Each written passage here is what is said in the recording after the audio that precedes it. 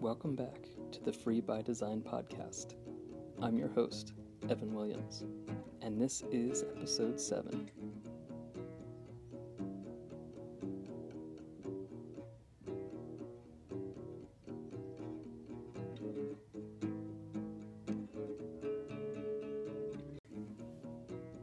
Okay, so I want to start this episode with a quick reminder that you can find me on Instagram under Free by Design channel. There I post updates about the podcast, my travels, and some other random fun stuff. So have a look. Apart from that, though, in this episode, we're going to continue to ease into the topic of simple living. I'm going to discuss a few different aspects of my life that have been considerably transformed by simplification. In future episodes, I'll definitely dive deeper into these topics, but for now, we're going to discuss just a few. But before we get started on that, I want to talk about overconsumption. Last weekend was the Black Friday and Cyber Monday holiday shopping weekend, and it's said that Amazon customers purchased 180 million items over the stretch of days between Thanksgiving and Cyber Monday. That's 180 million items. Is this sustainable? Is it normal? Will this level of consumption help in self-development and mindfulness? No, I don't believe it will. Unless 180 million books on minimalism or self-help were purchased, I see this as just being an extremely dangerous trend. And retail companies and most of the articles that I read all seem to boast about the growth in spending and consumption each year. Instead, to me, it just feels a lot like a car that's recklessly speeding towards the edge of a cliff. And this ends up becoming ingrained in us, which is really pernicious, really dangerous. People seem to follow consumption cues and habits that they see in others. It's really difficult to buck the norms and deviate from conventional behaviors, but it is so important to do so, especially if you know this type of consumption goes against your values. So continue to be mindful, especially during this time of year. Okay, that's quite enough about overconsumption. Let's talk simple living. So the first topic I want to talk about is diet. This is something that I really didn't anticipate being affected by simple living, but it really has.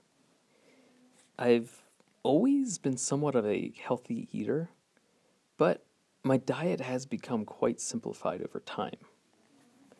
I currently eat mainly foods in their natural, whole form, and typically uncooked and raw. And I also don't drink alcohol. I do, however, flex my diet from time to time when I travel. It's because I believe that it's really important to understand and really experience the culture of where I am and where I'm traveling. And a really big part of a culture is the food.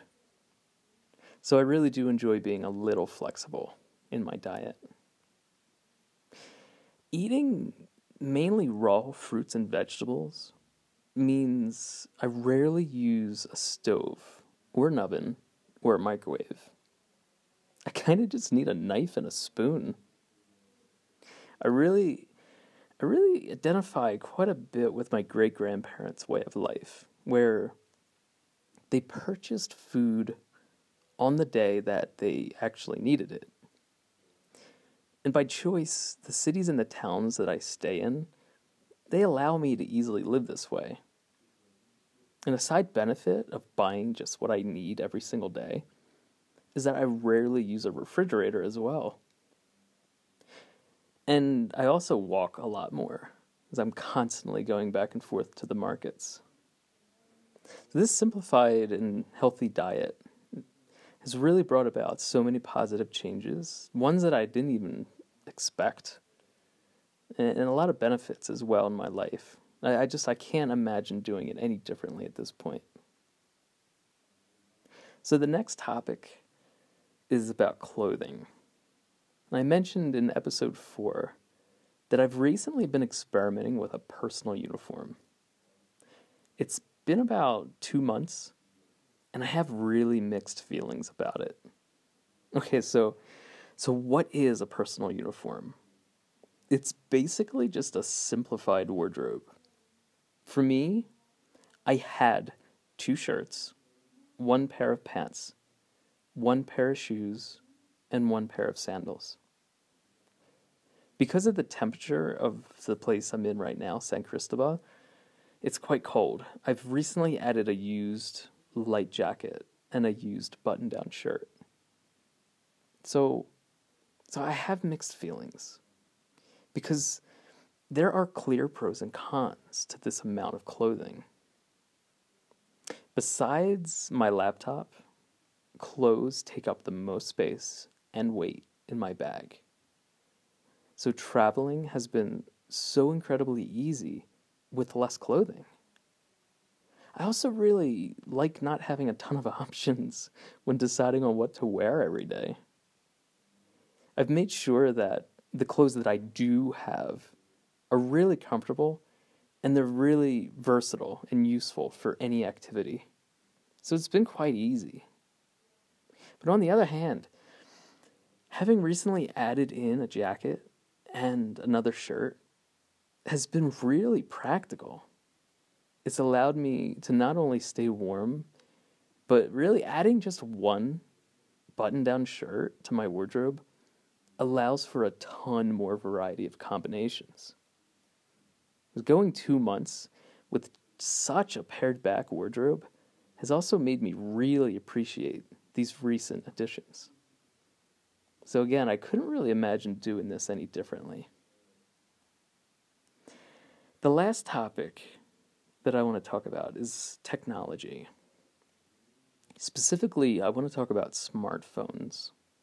Overall, I think phones are just pretty amazing for a simple life.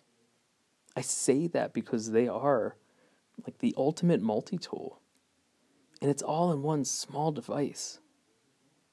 I record this podcast on my smartphone, for example. I FaceTime with friends and family. I capture important moments that I want to remember with the camera on my phone. And I also use my phone for my job. So the smartphone, for me, is essential. There are certainly negatives, though. Overusage is a very big problem. So, to simplify things, I've been using a few tricks. What's worked the best, in my opinion, is clearing my screen of applications by deleting the unnecessary ones, putting them all into one folder, and then hiding that folder on my phone. So whenever I open my phone, it looks completely blank.